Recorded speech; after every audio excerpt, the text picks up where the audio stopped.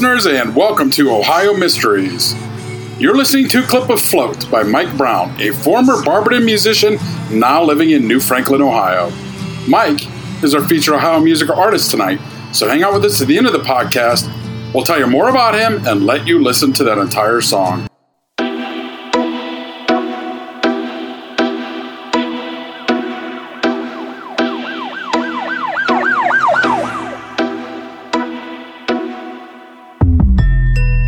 But right now, let's throw another log on the fire, campers. Let's dig up a new Ohio mystery. I'm your co-host, Steve Yoder, and with me is our award-winning journalist, Paula Schleis, who spent 30 years telling these kinds of stories for the Akron Beacon Journal. Hi, everybody.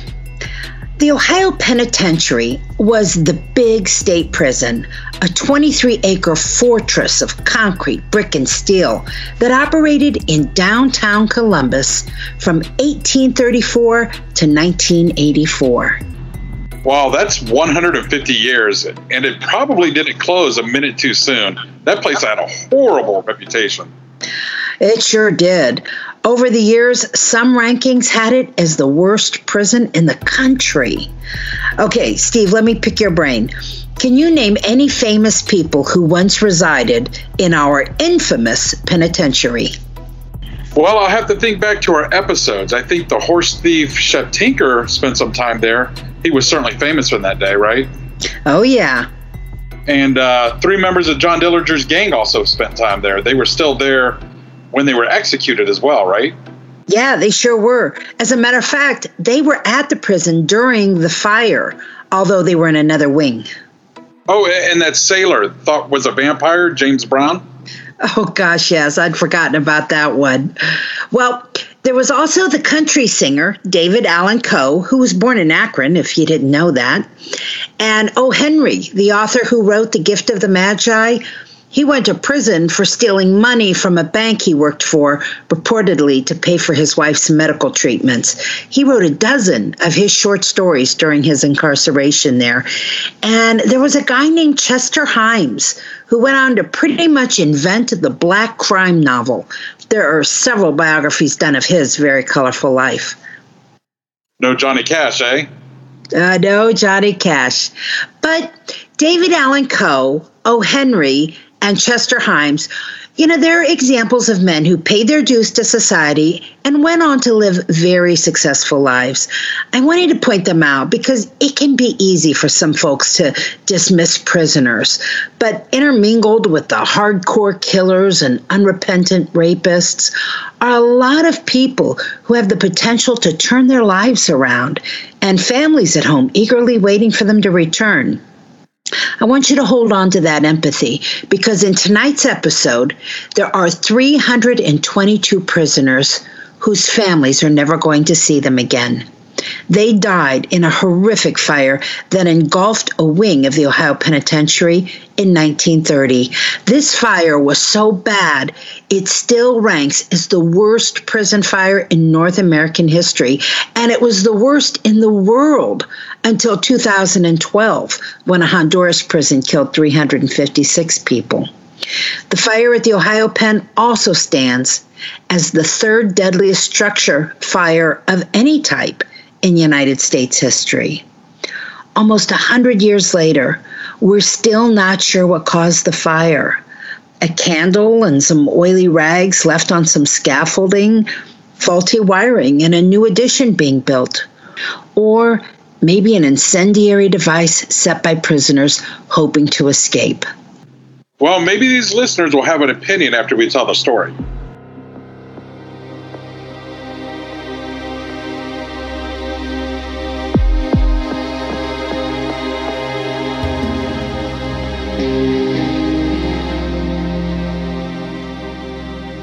As Steve pointed out, the Ohio Penitentiary had a bad reputation, almost from the start. Some of it, obviously, came from the nature of the prison population.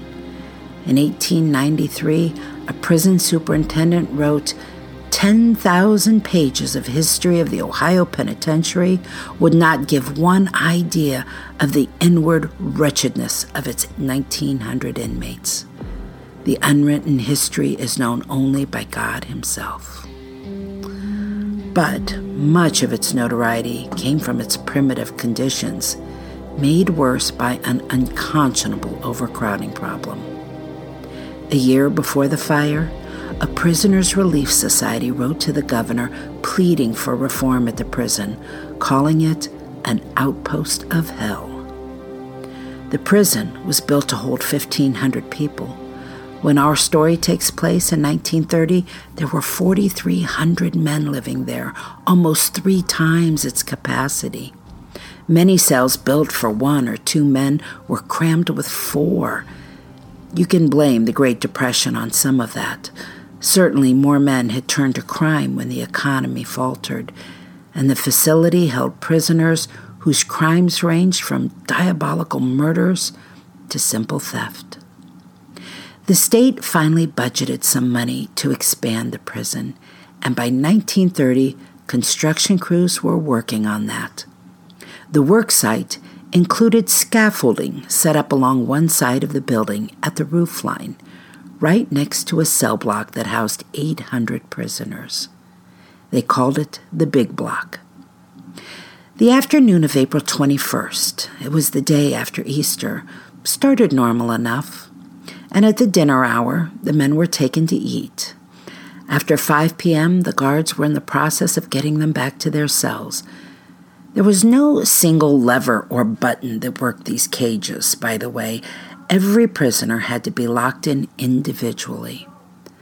By 5:20 p.m., most of the prisoners were locked in for the night. Evidence later would show some were in the midst of playing checkers or cards, some were reading books, some were munching on candy bars they had stashed away for a late snack. That's when the first curls of smoke were spotted, coming from the roof of the block that stood 6 tiers high. That was followed by a muffled explosion, then a scream of fire. As smoke drifted into the building, panicked inmates started begging to be let out. Their guards didn't know what to do, and so most decided not to do anything at all.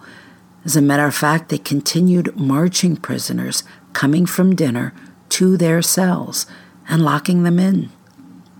Thomas Watkinson was the guard responsible for the cell blocks in the path of the oncoming inferno.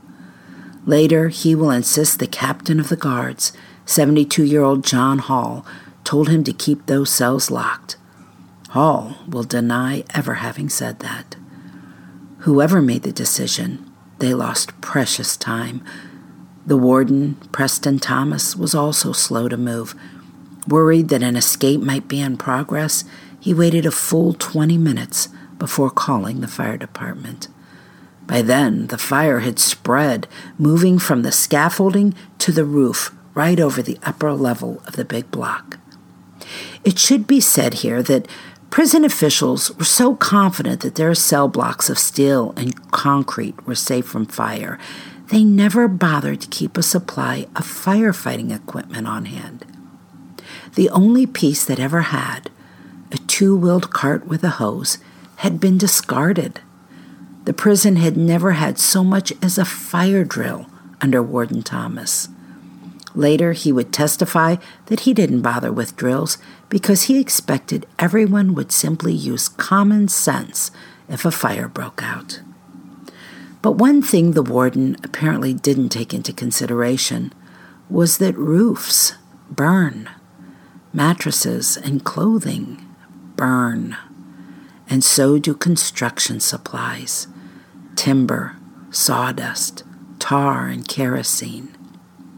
As firefighters began to arrive, the warden, still concerned about prisoners getting loose in the big city, called for armed support. Some 500 soldiers from Fort Hays and a troop of National Guardsmen soon arrived. They surrounded the prison, armed with machine guns and bayonets on their rifles, and orders to kill anyone who tried to flee. Meanwhile, inside the block, a couple of guards, Thomas Little and W.C. Baldwin, found Watkinson. He was still reluctant to part with those keys, and the guards wrested them away. The pair began opening cells until each was overcome with smoke. In some cases, the keys were passed on to inmates who continued the effort, while other inmates carried Little and Baldwin to the yard to recover from their smoke inhalation. The men with the cell keys reportedly got about 450 inmates out before the smoke grew too heavy to help more.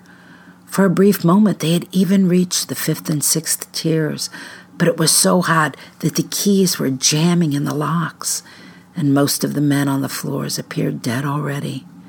They had no choice but to turn and leave. Then the burning roof of the cell block collapsed. Anyone not already dead from smoke inhalation was now buried in burning rubble. In the 2012 book, A Historical Guidebook to Old Columbus by Bob Hunter, I found this quote: "There was nothing to do but scream for God to open the doors, and when the doors didn't open, all that was left was to stand still and let the fire burn the meat off and hope it wouldn't be too long about it." There are lots of stories from those tragic hours. Some were inspiring. Apparently, the warden's daughter ran to the cell to help with some rudimentary first aid, although her father never entered the cell block to offer help. Witnesses also told of one convict who went through the wall of smoke and fire 12 times to help victims before not returning from his final trip. Other stories were shameful. Tales of guards who passed over inmates they didn't like to assist others. Firefighters also reported that when they first arrived, inmates pelted them with rocks and even attempted to cut their hoses at first. I mentioned at the start of this episode a man named Charles Hymes, an inmate who went on to pioneer the black crime novel genre. He was there in the big block when the fire started. Hymes was a graduate of Cleveland East High School and spent a few months at Ohio State University before dropping out and falling in with a bad crowd. He was sentenced to the pen for committing armed robbery. Hymes wrote a story for Esquire magazine titled "To What Red Hell," about what he witnessed during the fire. He was moved by the simple humanity that came out of his fellow convicts. He wrote, "The sights of convicts who were in for murder and rape and arson, who had shot down policemen in dark alleys, who had snatched pocketbooks and run, who had stolen automobiles and forged checks, who had mutilated women and carved their torso into separate arms and legs and heads and packed them into trunks, were now all working overtime at their jobs of being heroes, moving through the smoke with reckless haste to save some other bastard's worthless life. White faces gleaming with sweat and streaked with soot, white teeth flashing in greasy black faces, all working like mad, some laughing, some solemn, some hysterically drunk from their momentary freedom, drunk from being brave for once in a cowardly life." Wow, he was some writer. And after the fire, one of the guards gave this account: "I saw faces at the windows wreathed in smoke that poured through the broken glass. With others, I tried to get to them, but we could not move the bars. Soon flames broke into the cell room, and the convicts dropped to the floor. They literally burned alive before our eyes." Keep this in mind as well. This prison is in downtown Columbus, smack in the middle of a densely populated city. The screams of these men as they died echoed throughout residential neighborhoods. It was a night of terror on many levels. Anyway, once the roof collapsed, the fire only lasted about 30 minutes more. There was nothing left to burn. It was all but over by 8 p.m.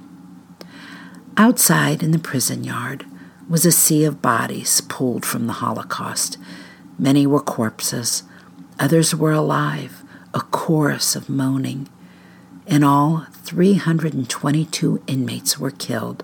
Another 130 were injured. No guards died. This This is Alex Hasty, the host of Ohio vs. the World, an American history podcast.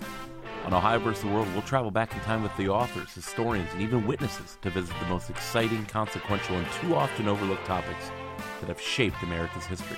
There seems to be an Ohio connection to so many important moments. When you said Ohio versus the world, we did some damage. So join us and we'll take a deep dive to enlighten, educate, and entertain you as Ohio versus the World makes history fun again.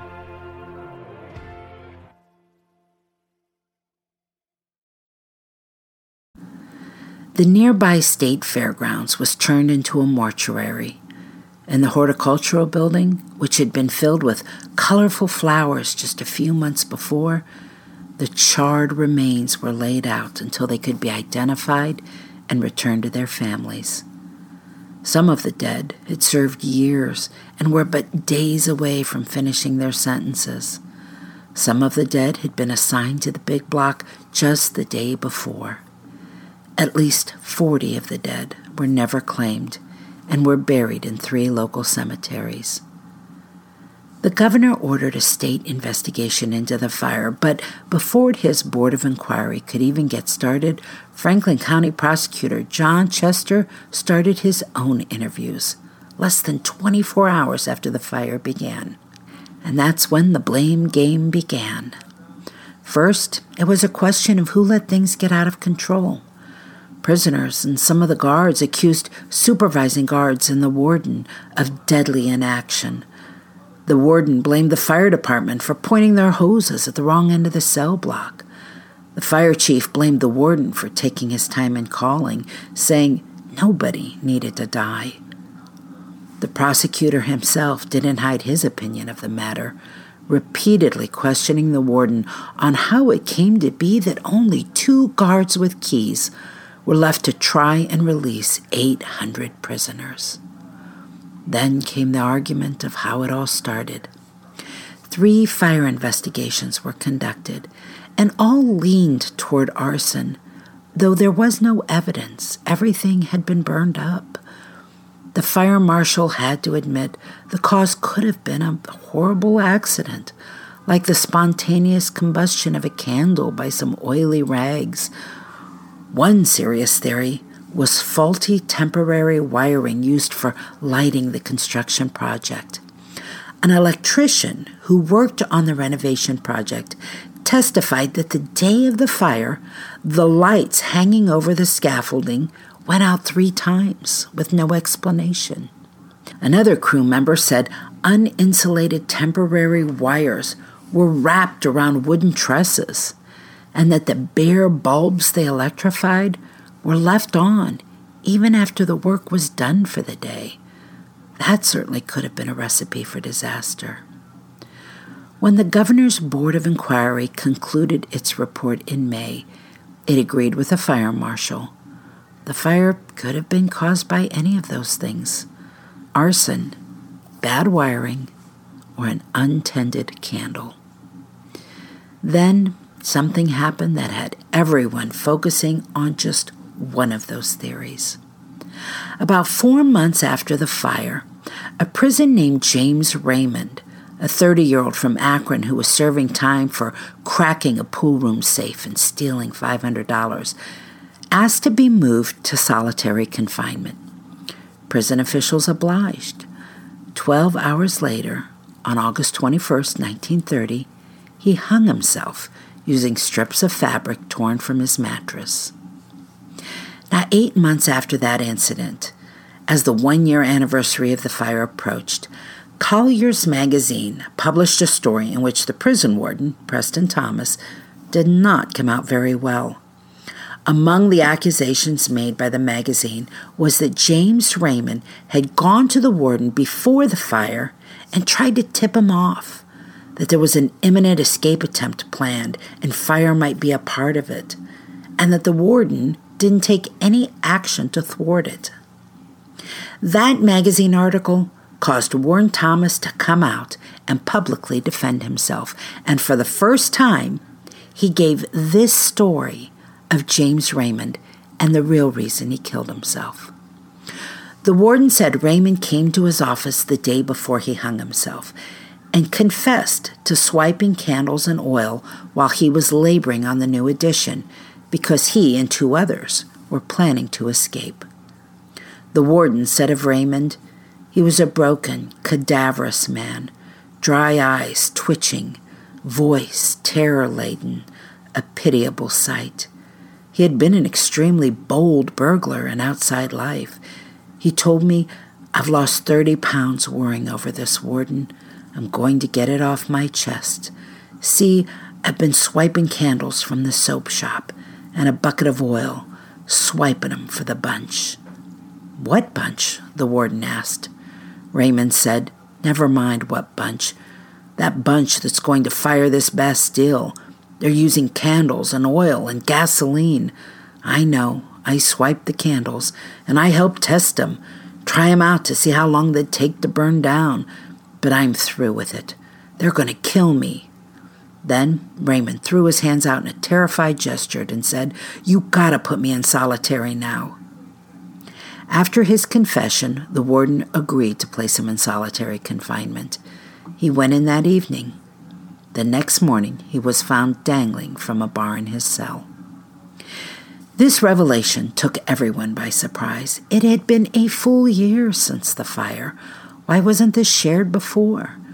Of course, Raymond was no longer alive to confirm any of it. Later, the warden announced he'd put names to the bunch. He named the arsonists as Clinton Great, a 31-year-old from Virginia who had been caught in a robbery in Dayton, and Hugh Gibbons from Philadelphia, also serving time for a robbery in Cleveland. They also named another accessory, Jimmy Maloney from Cincinnati, who had also smuggled out candles and oil, though everyone agreed he had done so unwittingly. With Raymond dead and unable to testify to any of this, officials had to get confessions from Gibbons and Great. First, they put them in solitary confinement. Gibbons was considered the easier one to break, so he was put in the same cell where Raymond had killed himself. They even left the stacked blankets Raymond used as his scaffold and the improvised rope he'd fashioned into a noose. Great was put in the cell directly above Gibbons. Officials were hoping the more influential Great would find a way to communicate with Gibbons, and then he might even encourage him to kill himself as a way to eliminate a witness. But with that possibility, a guard remained outside Gibbons' cell to act quickly if he did attempt suicide. And he did, 3 times. On the 3rd attempt, he had gotten so far along, the guard had to cut him down. 1 year after the fire, Franklin County Prosecutor Donald Hoskins announced he had confessions from both Great and Gibbons. He said they admitted to setting the fire, but that it hadn't been their intention to escape. Rather, they were protesting prison labor being used on the new construction and the fact that the addition included many more solitary confinement cells. The 2 men told him they thought they had arranged for the candle to burn down and ignite some kerosene and wood shavings while everyone was at dinner. But their timing was tragically off. Great and Gibbons were charged with first-degree murder. And so the trial was held. But a few minutes before the state made its closing arguments, another deal was struck. The men pleaded guilty to second-degree murder, unintentional murder, and were sentenced to life in prison. And for most people, that was it. They accepted that those inmates were the originators of the fire, especially when, on January 15th, 1933, Clint Great was found hanging from a bar across his cell. He had finally succeeded in committing suicide. He became the second of the 3 conspirators to take his life. The 3rd conspirator, Gibbons, reportedly also tried to kill himself in prison, but was never successful. He died in 1973, some say a broken and haunted man. But for some people, that ending just wasn't tidy enough. In the decades that have passed, some researchers and historians who have studied the incident argued the prisoners were set up, that the warden and his officers took a year to successfully manipulate the men in their charge into telling stories that would deflect blame from how badly the prison staff had handled the emergency. In any case, the fire led to some changes in Ohio law. The state repealed minimum sentencing, which was a chief cause for the overcrowding in the first place. And the fire is also what caused the Ohio legislature to establish the Ohio Parole Board in 1931. Within a year, the state released more than 2,300 prisoners on parole. Safety rules changed as well. Ohio mandated that prison cells have a lever or button that can open an entire tier of cells at once, as well as on-site firefighting equipment and training. What I'd like to know is if any of that prison building is still left. Whatever was left of it came down in the 1990s. It was in the area of downtown Columbus that's known as the Arena District. Okay, so I found this out while you were telling the story. During its existence, there were 315 men and women executed in the prison's electric chair. My God, that means more people died in that one fire than the total number of executions in the prison's 150-year history. Wow, that's some interesting trivia there. Did any of the inmates escape? I mean, whether planned or not, it seemed like a good chance to just stroll away. Yeah, actually, two. One was just very temporary. Apparently, an inmate kind of got lost in downtown Columbus in the chaos, but then he turned himself in to the very first police station he came across. The other guy went on a little vacation. His name was Michael Dorn, serving 15 years for burglary. He was well respected in the prison. He was even made a trustee, and he was helping out in the hospital during the fire. And then, just before dawn, he put on a white doctor's coat, hung a stethoscope around his neck, and just walked away in the confusion. Did they ever catch him? Well, he spent 2 weeks on the run before he was caught in a Cleveland hotel room with his girlfriend. Apparently, when he got back to the pen, the warden laughed it off and said, well, he'd been a good inmate till then, and he would just forget about his little adventure. This just seems like a story that nobody should ever forget. But I wonder how many Ohioans have no idea that this fire even took place, because I didn't. Well, hopefully a lot fewer tonight than yesterday. That's it for tonight, listeners. For photos, news clippings, and more on this and every episode, hop on over to our website, ohiomysteries.com. And that brings us to tonight's featured Ohio musical artist. Mike Brown has been writing songs for 30 years, and throughout the 1990s, he performed all over Northeast Ohio with his band from my hometown, Barberton, Ohio. His band was Opal. Currently, Mike lives in New Franklin and hasn't been performing, but he continues to write songs and is even working on a book. The song we're featuring tonight was a solo project he did several years ago. It's called Float, and he said the lyrics reflect his life at that moment. We'll let you hear it now. Here's Float by Mike Brown. Enjoy, and we'll see you here next week for another episode of Ohio Mysteries.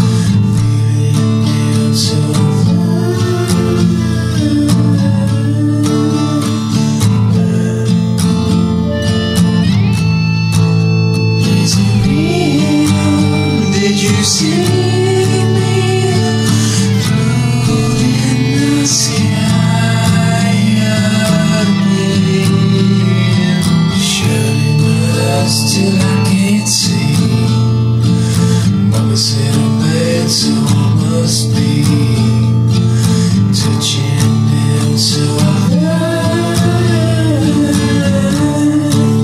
so hard.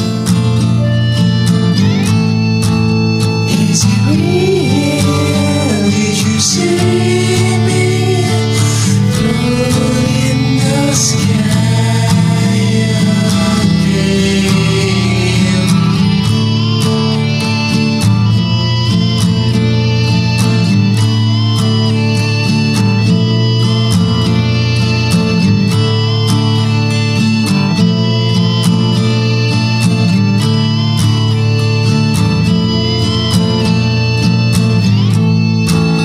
Is it real?